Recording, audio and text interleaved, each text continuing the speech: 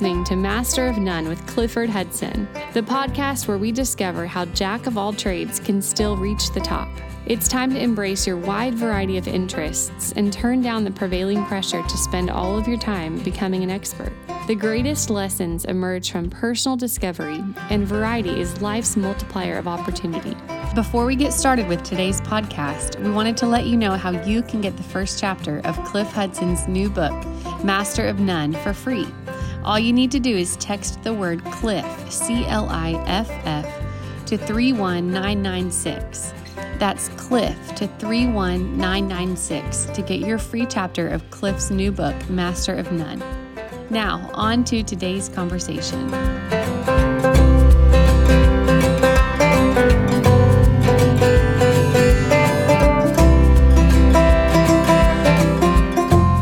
Welcome to my podcast, Master of None. I'm Clifford Hudson. In my book, Master of None, How a Jack of All Trades Can Still Reach the Top, I cover several themes very applicable to today's program. Of course, I discuss the transition in my life and my career, but also the role that harmony played at different times in my life, different points in my career. My guest today, Jason Wright, knows about career transitions and can talk about harmony having a significant role in his life in several different settings and different occasions. Jason Wright is the president of the Washington football team. We're going to discuss his path. His story is an interesting one with lots of opportunity ahead for Jason, I'm sure. On many levels, he knows about transition, personally and professionally, and he knows the importance of harmony.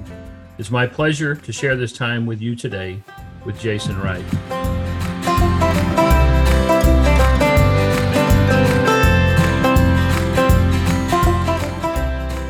Jason, welcome. How are you doing today? I'm doing well, my friend. It is a pleasure to be here. Yeah, good. Well, it's a pleasure to be with you, and I appreciate you sharing this time with us. You're obviously spending a lot of time on the East Coast these days, but you're, if I kind of go through a little bit of chronology, the first big part of your life was spent in Southern California, if I have that correctly. You got it. I'm a California kid. Kid. I'm spoiled by the beautiful weather and still mad when I have to shovel snow. Yeah. Well, there's a number of reasons to be annoyed about that, but yeah, I have the impression when I look at your path in thinking about your early years that you went to high school all of less than 20 miles from where you were born. Does that mean that through that first 18 years you were pretty much in that 20-mile circumference, or did you move around very much? Yeah, well, we were pretty much in that area, but I always felt that I was sort of part of a bigger sort of national identity across the U.S. and a global one too. My mom was a flight attendant for American Airlines for 40 years before she retired, and back in the day in the 80s, especially pre 9/11. The rules were pretty lax on families traveling. So all we had to do was, put on a little kid suit, show up to the airport, and in, 3 standby allocations, we could get to basically any destination in the world. Wow. So I was a global traveler at a young age for free. We'd fly for free, and then we'd stay in some cheap motel somewhere in the world. And just go see the world. And so while I was definitely rooted at home, my experiences were both across the U.S. and global in nature. And that really impacted me. Understanding, different perspectives, seeing things differently at a really young age, becoming multilingual at a young age. And all of that made a big difference in, with regard to harmony in particular. Being able to recognize and make space for other perspectives was really helpful. But, otherwise, I was in Cali going to and from school, that sort of thing. And was she stationed out of LAX? Yeah, she was based out of LAX, American Airlines. Yeah, her 2 main trips were LAX to JFK and LAX to Tokyo. Those were her 2 big ones. Oh, my. Wow. You can build up some miles doing that. Mm-hmm. She wasn't worried about getting mileage credit, I'm sure. So. Yeah. Now, I seem to recall in our prior discussions in your earlier years, really kind of on parallel paths, addition to and aside from your childhood academic path, They're both very involved in sports, but also involved in music at a young age. Talk to us about that, if you don't mind. Absolutely. Yeah, absolutely. My first love was musical theater. Before I was actually really involved in sports, most of my out of school activity from a really young age was in the performing arts. As a really young kid, I did like the baby toddler spots in commercials and movies. And then as I grew a deep love for singing, got into some acting troupes, and I actually traveled with a musical theater group called Arise Academy out in the area in Southern California for, probably from age around 6 all the way through age 11 or 12. So my weekends were full of, multiple performances, a matinee and an evening. And by the end of it, my throat was sore and I was, doing all the stuff to take care of myself during those seasons. But I really, really loved it. I really, really loved it. And for me, it was one of those moments as a kid, and especially as a kid growing up where I grew up, with multiple pressures of both like the neighborhood I grew up in, being a Black kid in the neighborhood I grew up in, pressures of academics, all the stuff that was happening at the time. It was a place where I was very free, very able to express myself, where there was a natural flow to my talents. And, there's nothing better than just sort of getting lost in a song, just getting lost in a song and letting the vocals flow. Yes, they do. And I can associate that with that so well. My own years of performing as a younger person, but also singing in choirs, because when you're singing with, a quartet or singing with 40 people, whatever it is, and doing your part and these harmonies are flowing, it may surprise some people, but I've always found that kind of experience to be a real head clearing experience. No matter what I was worried about when I arrived, it was so relaxing to engage in that kind of activity, because so much energy flow was just strictly on the performance. A really positive personal and life sort of experience. I think that's right. And I was actually just recently thinking about this, and I'll circle back to something that happened last night that triggered this conversation for me in my head. But that place of like that peace, of that freedom, at least for me, I never experienced that at the beginning of a new play or a new production or a new song. At the beginning, it very much felt mechanical and hard and scrappy, because you needed to learn the arrangement, understand how the altos were going to come in and what the right timing was, and how it meshed with your vocals or your capability. Because some songs I'm suited to, some songs I'm not as suited to, and would take more time or more practice. And then that's understanding where it fit in the flow of the play, if it's musical theater or just like a series of musical performances, where it fit and sort of the emotion. So that beginning part was all about work on at least my own craft, and more importantly, understanding the roles that everybody else had to play in the bigger context. But then once you got there, and you had the basics there, and you understood people's roles and made space for it, then you could release into it. And then after practice, it goes from that part of the conscious brain to a lot of that activity moving to that unconscious part of the brain and getting in that flow and that peaceful place and that blissful place. But, I was remembering that it really took I remember just the nerves of taking on something new at the beginning, right? But then the payoff later in that place of peace being so worth it. I always found in that kind of, particularly in a group performance, that another thing that would kind of pull you to a different place was other people's performance. Yeah. Because as you say, what is the alto piece? What's the soprano piece? When you hear people coming in with an unusual part and it's beautiful, how elevating that can be to your own desire to perform even better. What a fascinating dynamic that can be in that kind of a group activity, I think. So now, as I look at your upbringing, as we've talked about this before, looking at your high school. So Diamond Bar High School. One of the things I was intrigued with, because I went to a large public high school. I don't know how large Diamond Bar was. How many students were at Diamond Bar? When I left there, almost 4,000. Okay, so it was a big high school. My high school was 2,500 students, and as I said, a large public high school, and a lot of sports focus, a lot of other things too. But one of the things I noticed in looking at your fellow grads that were listed from your high school, there were, as I said, I went to a large public high school, but this characteristic was not true about mine.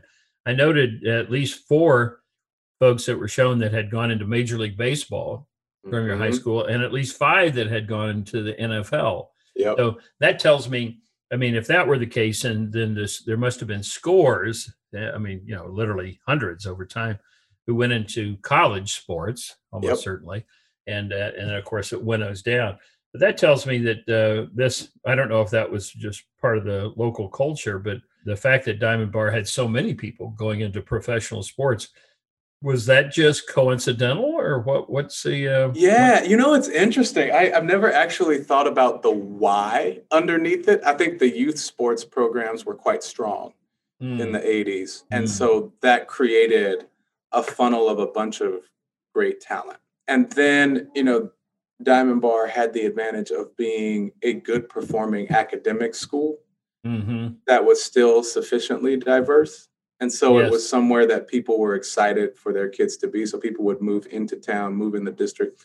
Sometimes they used our address or someone else's address. They would be in the district. Maybe. Well, maybe. Well, I think the statute of limitations is passed on that one. Exactly. So probably okay. So, but I think there's a combination of things. But, but to that point, I also think there was just, there's a downside to this, but it was at times a bit of the stereotype of suburban culture where parents were really focused on their kids achieving. And if that chosen mode was sports, if that chosen mode was academics, if that chosen mode was performing arts, they were all in. And it was, there were enough middle-class resources going around where people could really do it. So actually a good example of this is just on my street. So the 10 houses on my portion of the street I grew up in. I grew up across the street from a guy who ended up being the 4th overall pick in the NBA draft, Keith Van Horn. Wow. Yeah, he lived right across the street from me. Wow. And he was about a decade older than me, but, just a great guy and a great family. And then up the street, a guy who ended up going into professional tennis for a bit, right up the street. And so that's just in our sort of 10 houses. Yeah. That's sort of our 10 houses on the block, right? And it was like that sort of around the area. We had a bunch of people that went into music as well. And K-pop stars that came out of our school. But I think it was just a general achievement culture. And there's a dark side to that. But there's a real positive side to that too, especially when it's in line with passion and it has some of those good attributes of personal growth with it. Right. And I had to say that caused me to go back and look at my own high school. Well, who are the alums that are mentioned there? And is it sports? Is it, what is it? And so I did that just because it pulled me that direction. And in my case, there are a few folks that went into a couple of NBA players and so on. But the more predominant piece was a lot of folks going into music, in different aspects of music. And that, so it was kind of interesting. In the end, the school did have a good music program. It also had strong sports program and other things too. But anyway, it's just interesting to see some predominance of that. There's a lot of overlap between them. And if I think back to how music set me up for sports and then ultimately just business and my career, is that I think what music teaches is a mode of leadership, team membership, teamwork. Yeah. That is just broadly applicable and very effective, right? Like we talked about. Yeah, I agree with it. I agree with that. Yeah. Like we talked about the concept of harmony and learning each other's roles. I think that, for any effective team to work, for any effective organization to work, roles and responsibilities need to be clear. They need to be well defined. People need to know when they come in, when the altos are supposed to come in, when I own this initiative for the organization, whatever it is. And when those things aren't clear, you get a bit of a cacophony. Yeah, there you go. You get, you get a bit of noise, which, may be joyful, may be exuberant, but don't sound that great. Yeah. But don't sound great. Or when one person thinks it's really supposed to be all about them. Yes. Then you can get a discordant effect within the organization. That's right. I had to learn that early on. Actually, I'll go back to when I was that traveling troupe. like I was usually one of the leads in one of the plays because I had good voice and I was pretty charismatic for a young kid. And I didn't mind like letting myself loose in the roles where a lot of kids sort of are reserved. And so I was used to playing a bunch of lead roles. But then the dozen or so kids that were part of the troupe, we got asked to record an album that was like kids songs or kids singing Broadway songs or things like that. And it was a big deal. Right. We got into the production studio and, it's about a dozen, 15 of us. And they actually pulled me out of the group. And I didn't record with the group. And I didn't understand why at the time. And I was like, are they going to let me back in at some point? And I was thinking in my head, like, all these other people are not as good as singers as me. And like, I'm usually the lead, all this stuff. But the way that I sang was not one that blended with the group. Yeah. Gotcha. Was not one that led to, sort of one unified voice that they wanted for us. They didn't need soloists. They didn't need to use your word, a discordant voice. I remember sitting there like mad and upset, like playing this little Pac-Man arcade game for like 6 hours. Just waiting on my parents to come get me. And my friends in there, I'm like, wait a minute, why are they still in there? They're not even that good, thinking in my head. But it's because it's a different type of teamwork. Yeah, they blend. Which is really important to understand later, for effective teams. That's definitely the way it is in my time in the NFL. Yeah, it's a great analogy. It's a great analogy. So when you finish high school and you move from Southern California to Chicago to go to Northwestern University, that's quite some distance.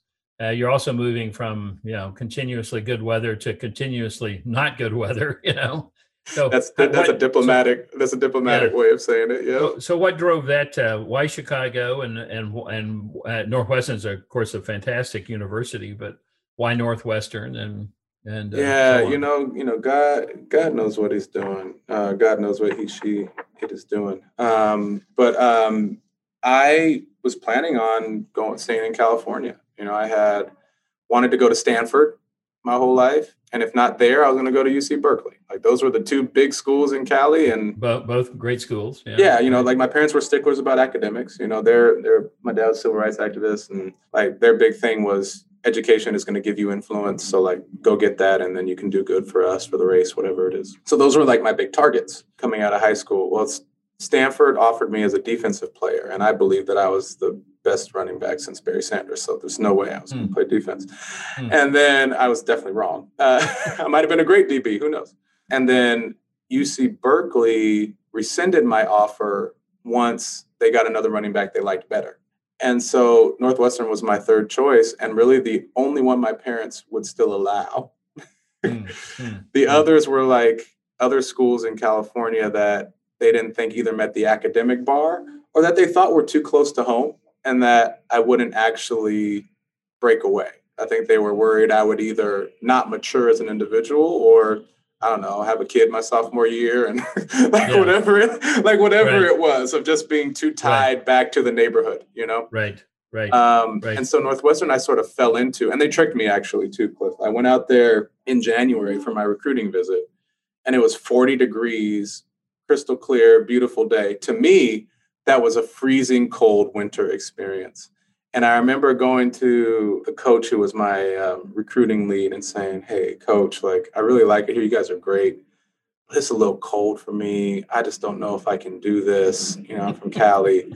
And he was like, don't worry, Jason. This is as cold as it gets. This is the worst weekend of the year. Bold-faced lie. Just a straight lie. Oh, that's my first winter there was like -2, sideways ice and snow. I was like, oh my gosh, get me out of here. I can't believe this. I can't believe I was tricked into this.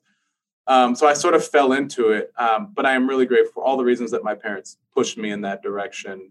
Right. Really helped because it was the place where all of a sudden I was out of my element. I wasn't in a position of strength. All my insecurities that were buried were really coming to the surface. And I needed to be a part of a community to pursue harmony in a way that I had never done before, just to start to find my sense of identity and belonging. It was part of my own personal evolution and learning how to be a real teammate both from a football standpoint and from just being a member of a community on campus. Right. That had to happen there because I was so far away.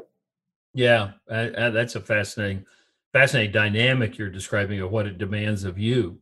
In order to put down some roots and so on, you've got to put out some branches too. That's right. That's right. You got to compromise. Imagine that. Imagine that. Yeah.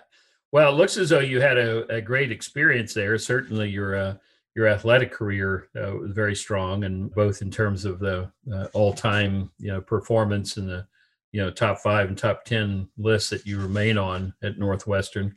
Interesting that you went into or studied psychology, but given the path you've been on, psychology is probably a pretty good field of study for your work. But I find most interesting the fact that you took the MCAT, or at least at one time we're thinking about going to med school. How long did that not last very long? Or I mean, it was. I finished school with all my pre-med requirements. Took the MCAT, was ready to go, but that was very much something pushed by my parents. Okay. Very much something pushed by my parents, and I like math, so I was good enough at math, science, numbers to do well at it.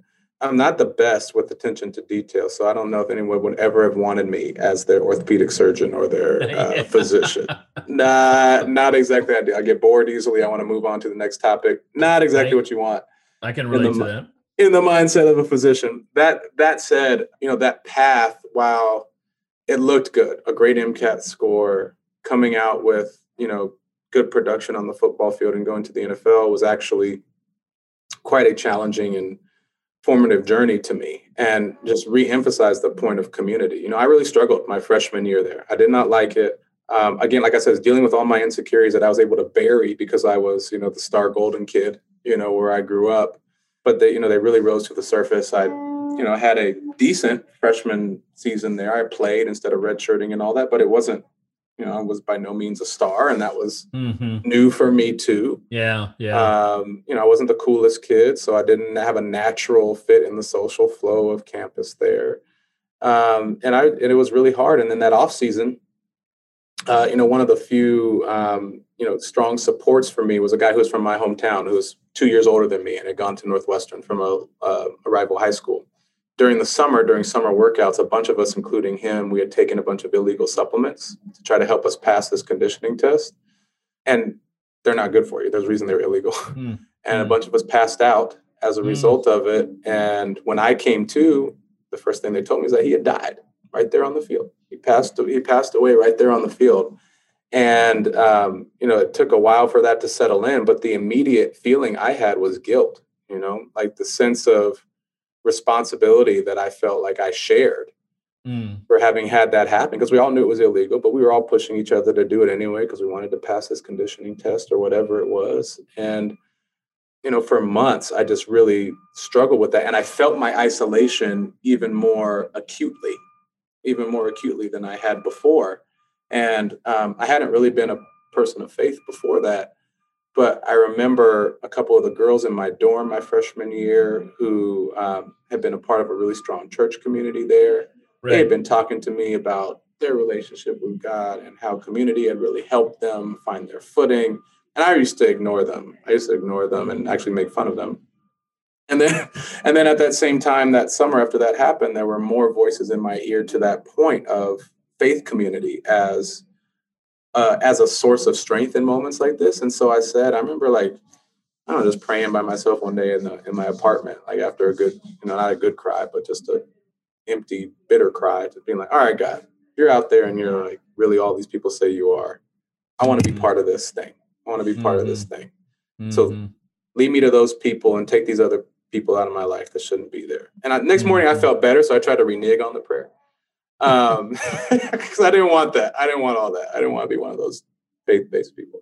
But, I think things were sort of set into motion. The universe was moving. And I found myself suddenly in some really vibrant, interesting, different faith communities that became my home, became my footing, where I learned to operate in harmony with folks, where people built into my life and I was able to build into others. I learned a ton about leadership and, frankly saved me, really saved me from a really dark place. So it looked pretty, Looked pretty on the outside, but it wasn't. Yeah.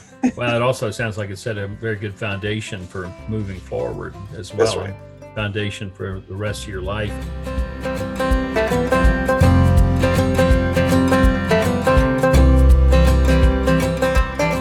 Do you feel like a jack of all trades? Does this make you feel like you're less than your peers who are on the hunt to become a, quote, expert? Clifford Hudson, CEO of fast food chain Sonic for 23 years, imparts life and business lessons in his new book titled Master of None: How a Jack of All Trades Can Still Reach the Top.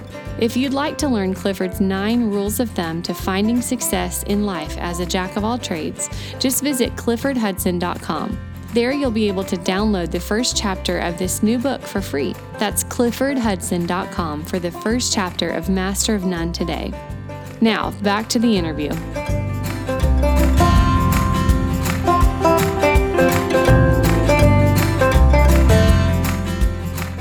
When I look at, the path that you've followed, in a lot of ways, this can be true in other circumstances. I've seen other circumstances. Sometimes it's true, many times it's not.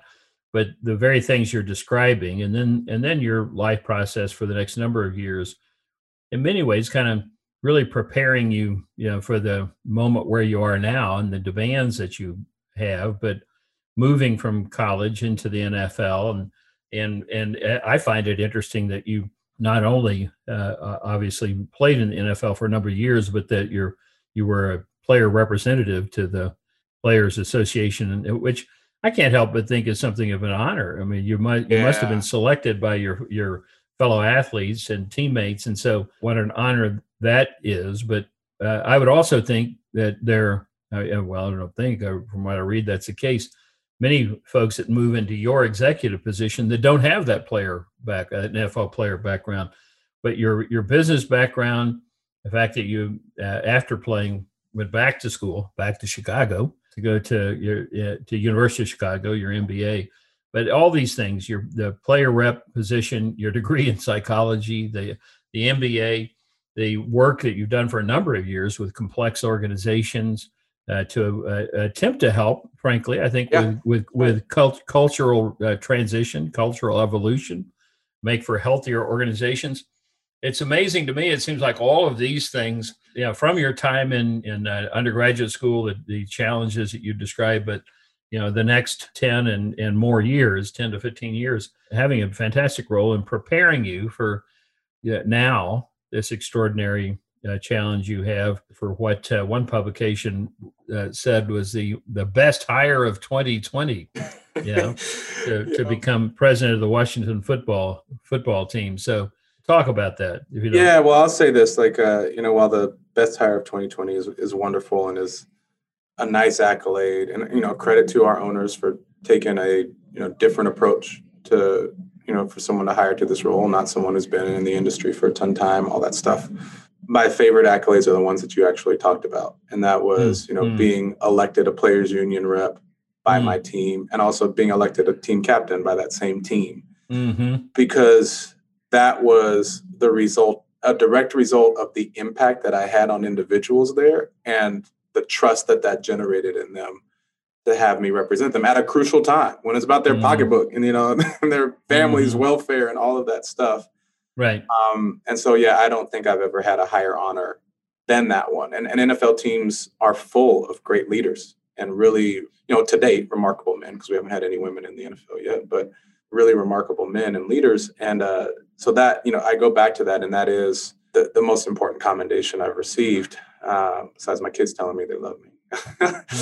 But the way that has translated into this role is one that has helped me to be circumspect. And I think this as a senior executive, is being able to take the step back, be circumspect about a decision, a situation, a crisis, is a really valuable capability.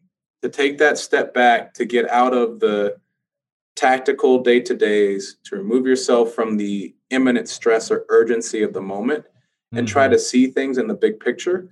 The fact that I've lived these multiple lives related to this job, whether that's being on the player side, being a consultant who has evaluated companies in this situation and helped them through it, and then being in the chair I'm in now and having the inside information into how our organization works, it's almost like I can flip on those versions of Jason, and they help me to get the right amount of separation from the situation I'm in.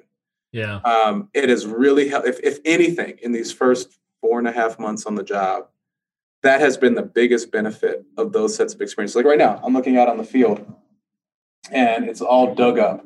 It's like a bunch of mud on the practice fields outside. And it's something that is a major investment that's going to help the franchise, because we need to do better drainage here, because we need to be able to have more of our practices over the course of the year on the field. It's better for the players' bodies from a health and welfare standpoint. It's better for timing. Instead of them going on the indoor and being on a harder surface or things like that. But in a year where we lost a lot of money, no NFL team, I can't tell you how much because we keep those things very confidential, but no NFL team made money. I promise you that. And no NFL team lost a little money.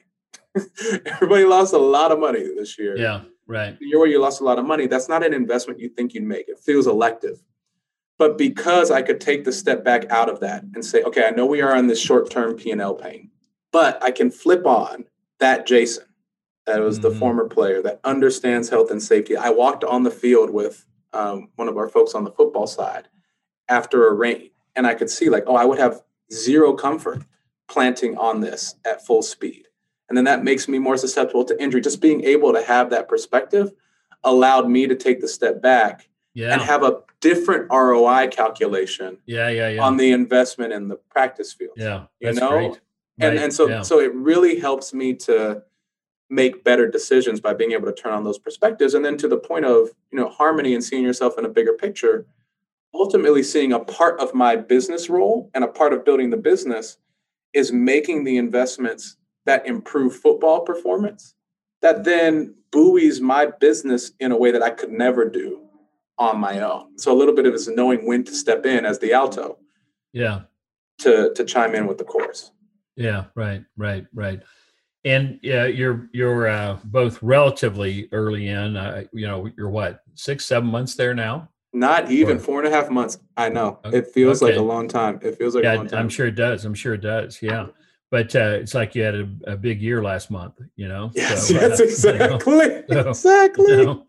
But that aside, it's a little. I wouldn't push you to the awkward point of details, but you must also, given the very reason you're brought in, you must also be, to follow the harmony piece, you must also be working with an organization to get them to sing a different song, you might say.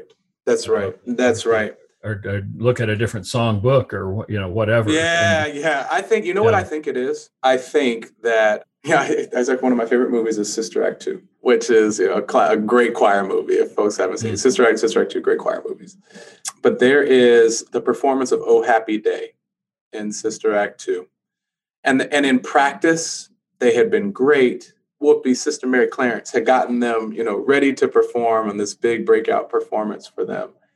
But when they step out there, they are sort of muffled. The lead singer is almost whispering as he's singing the solo. And that's a bit of what I have seen that has happened to this culture over time. There are a lot of talented people here that at one point were lifting their voices at full volume, wanting to sing. And maybe it was discordant. Maybe they didn't have the way to unify and sound good together. And the directors of the time effectively said, like, oh no, if you can't sing right, shut up. We don't want to hear it. But you have to sing in order to run the business. So what I walked into was, I think, a situation where people wanted to express themselves. They had business ideas. They had ideas of how the culture would change, but were afraid to let it out. And would rather blend into the last row and just let other people carry the tune. Right. But when too many people do that, you don't have a song. Yeah, right. And so I think, and especially and importantly, the voices that had been most marginalized over that time, women's voices, to a lesser degree, minority voices in this organization. And it's about giving those people the space to lift their voices again. And when it doesn't sound exactly right, when we're trying to find our new song or our new roles, having grace for that and saying, nope, I want you to keep raising your voice. Even though I didn't quite hit the mark, I want you to keep raising your voice. Here's how we want to move it. Here's how we want to do this. And giving people the space to grow into it because they hadn't had the opportunity before. And a lot of that is rote. There's a lot of rote stuff associated with that. Like, got to build processes and have proper HR practices and policies and all that, all the mundane business stuff.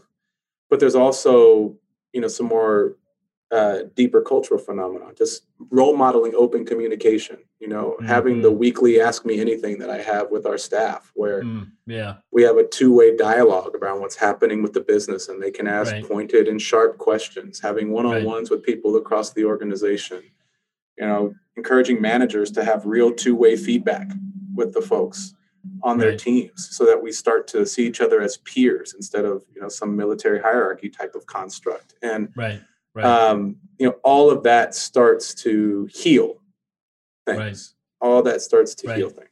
Is the nature of the experience on the, the business side, so to speak, does it have a similar ebb and flow that the football side, so to speak, the folks on the field, with your season over now, does that shift dramatically for you, or is it less so than that does for, well, as an example, the players? What does the flow of the season mean to you like that now that your team is beyond the season, so to speak? Yeah, well, I'll answer it in a couple ways. First of all, I'll answer the question you're asking, which is, the shut-off switch. There's a hard shut-off switch when I was a player. It was wonderful. Whenever the season was over, like, hey, you got some real time off. You got some real time off until spring conditioning starts. It could be 2 months, 3 months, depending on what the collective bargaining agreement was. But it was wonderful, That doesn't exist on the business side. There is a little bit of a ratchet down typically, but for our situation, both because we're still in the middle of an important cultural transformation and I'm still building out our team, still learning still building the muscle for assessing our business in a professionalized way, establishing metrics and goals and things like that. We still got a lot of heavy work to do, but also because we have some big things going on. We've got a rebrand. We jettisoned our old name in July before I joined, and we need to establish a new identity and do it quickly. Our fans are asking for it, and so we're knee deep in that process. We're looking for a new venue to call home. That could be anywhere across the DC, Maryland, Virginia area. Our lease is up in 2027 at our current site, and so we need a new home. It takes stadiums don't just pop up. So there are some really big things that we're working on that don't afford us the opportunity to ratchet down. Yeah. I see. So it's a busy time for us, but I do know that, and it's a challenge for me, frankly, one that we should talk about separately, but people are going to need a break. They're going to need their space. I'm going to need my space, but we have a lot to do. Any certain timeline on new name for the team? You're trying to get me, Cliff. No, I actually, we should have one in the coming months, but won't announce because there's so many things that need to happen: legal and trademarking, merchandise development. But you would hope to by the next season have that. Yeah. We won't officially have the name by 21. It won't be out. We'll have it. But we'll still be Washington Football Team in 21. I see. Okay. But we'll have the other name, whether we've announced it yet or not, to be determined. But certainly for 2022, we should be in the new identity. But the important thing is actually, to the point of harmony, is this fan base has been through a lot. This organization has been through a lot, but the fan base has been through a lot too. Yeah, that's right. And even in the rescinding of the old name, it was actually a divisive thing for the fan base. While a lot of the world outside of our organization and our broader Washington football family sees it as an unambiguously good move, within our fan base that had deep connections to this name and all of that, it's a very different story, and decades long. It's a very different story. Family memories associated with that name, all of that. And that was really important for me to learn as an outsider coming in, was to have empathy for that. And despite whatever I might think of the name and its connotation and all of that. And so it's actually the way that I don't think there's any name we could choose that everyone is going to unanimously be excited about. I think it's impossible unless I sprinkle some magic. But I do think that if people feel engaged, if they feel heard, and if we communicate openly the why of every decision we're making along the way, we set ourselves up for success. And that's probably the best we can do. And then that takes time, right? If we're going to meaningfully engage people, it can't be like pick a name out of a hat and design the logo, or else that's disingenuous. Well, not that it's a complete analogy, because it's not. But I was living in Baltimore when the Colts flew the coop. That was a shocker. Now, I realize we're now decades later, but even still, the Baltimore Ravens got lots of fans. These things can be very difficult in the moment, but they can also be the ones in which fans and new fans, adapt and so on and so forth. So, well, it will be interesting as that occurs and as the new team name is announced, you move into the next season, et cetera, because that'll also coincide with your first anniversary on the job and your first decade lived in 12 months, on the job. Yes, that's right. That's right. So that's right. It'll be interesting to see what that evolution looks and feels like for you. And I'll certainly, and I think everyone listening would have that reaction of very interesting to see what happens to the transition of the culture and your impact from a leadership standpoint. As I said before, I think the job that you have at this point really is the logical culmination of about everything you pursued in your adult life. So it's how lucky Washington is to have you in that position, and how enjoyable it'll to see the impact of that over time. Yeah, well, I'm excited about it too. I mean, Coach, who's my counterpart here on the football side, is a remarkable man, a great leader, and has done amazing things already on the field. Division championship in his first year with a super young team in the most adverse of circumstances is just and navigating his own cancer healing journey is just it's the stuff of movies, and so that has given me so much momentum, belief, faith in the direction we're headed, and the new folks I brought in on the leadership team, and the way that I'm encouraged by people starting to raise their voice, even though sometimes it might be discordant, is a positive thing for the business side of the organization. So I'm tired, my friend, but I'm optimistic, and the labor feels worth it so far. So 12 months, Vince. We'll see where we're at. Right. Well, it's been a pleasure to visit this morning, Jason. I really appreciate you taking the time to do so. Your story is a great one on many fronts. And I think anyone listening to our podcast today that is earlier in their career or mid-career and certainly at a point of having impact on an organization, even if it's a much smaller one than the Washington football team, I think can be inspired by your story. And I appreciate you sharing it today. And I know I got lots of company in saying it's going to be fun to see your impact and enjoy your impact in the coming years. So congratulations and good luck. But thanks for being with us today. Of course, Cliff. My pleasure.